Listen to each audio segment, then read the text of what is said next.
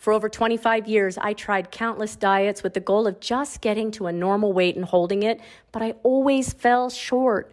That is until 2009 when I unlocked the key to shifting my metabolism and my mindset so I could drop 80 pounds, reach a normal weight, and hold it eating 2,000 to 3,000 calories a day. So, my beautiful butterflies, I think you know the time and place.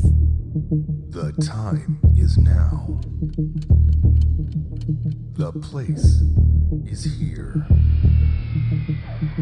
The wait is over. Ladies and gentlemen, take your hands off that bagel and put them together for Dr. Kathleen Nash. Hello, my butterflies. Welcome to the podcast. It is your girl, Dr. Kathleen Nash, and welcome to the Wait is Over podcast. I am really excited for this episode because it's different, kind of, from what I usually talk about, but I thought, well, what is more interesting than hearing about the doctor herself test out a theory with her own program?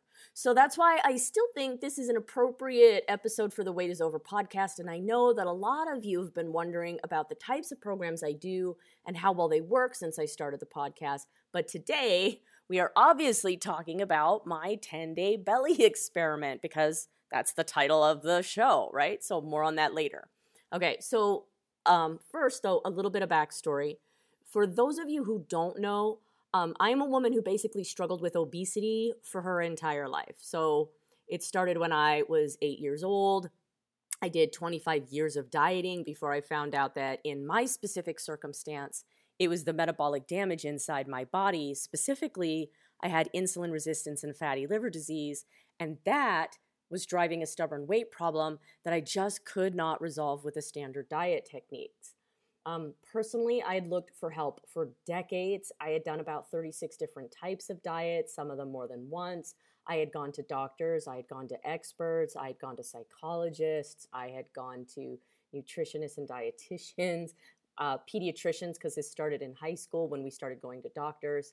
And I only felt each time that I would go to some new expert, I just kept feeling like I was getting a runaround. The doctors couldn't find anything wrong in my workups or my blood work.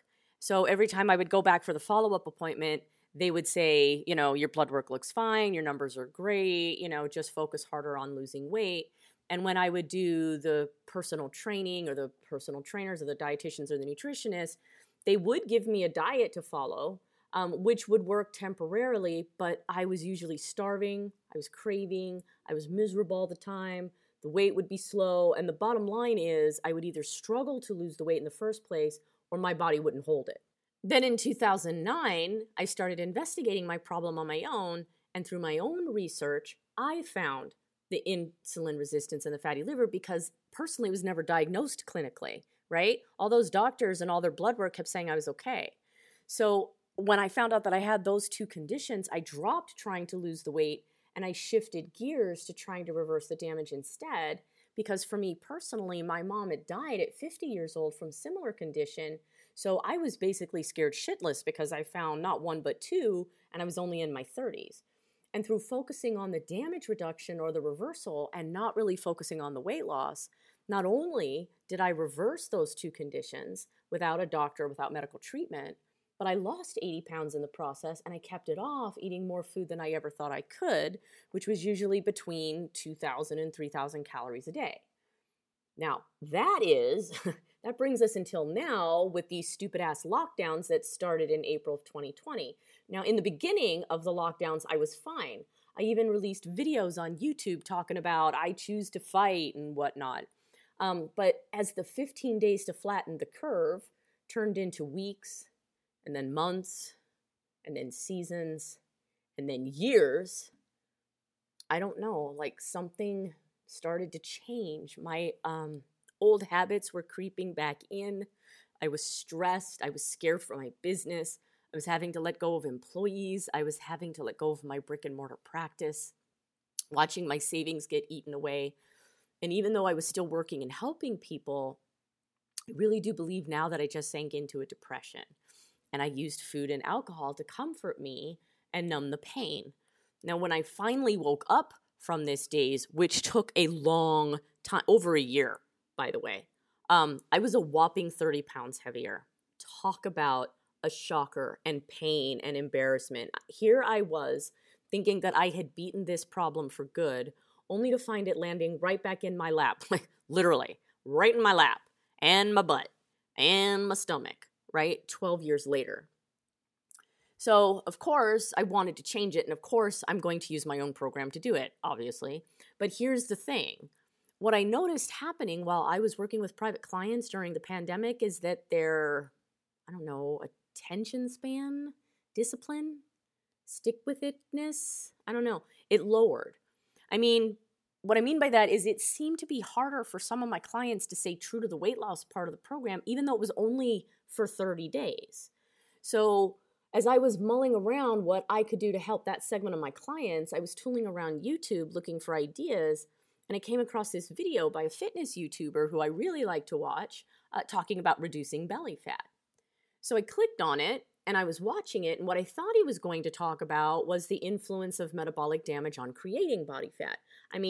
He had talked about metabolic damage before, he talked about certain strategies to help correct that, so this was just the narrative that I thought he was heading towards. But knock me on my butt when instead it's this pseudo rant, I guess, of how you can't spot reduce a body part. Now, side note, I 100% agree with that. I think we all agree with that. You have to focus on fat loss as an overall strategy to burn the extra body fat off. But I've worked with clients now for over a decade as well as my own body. And because of that experience, I was pretty sure that you could encourage the body to target belly fat, or maybe is that the wrong way to say it?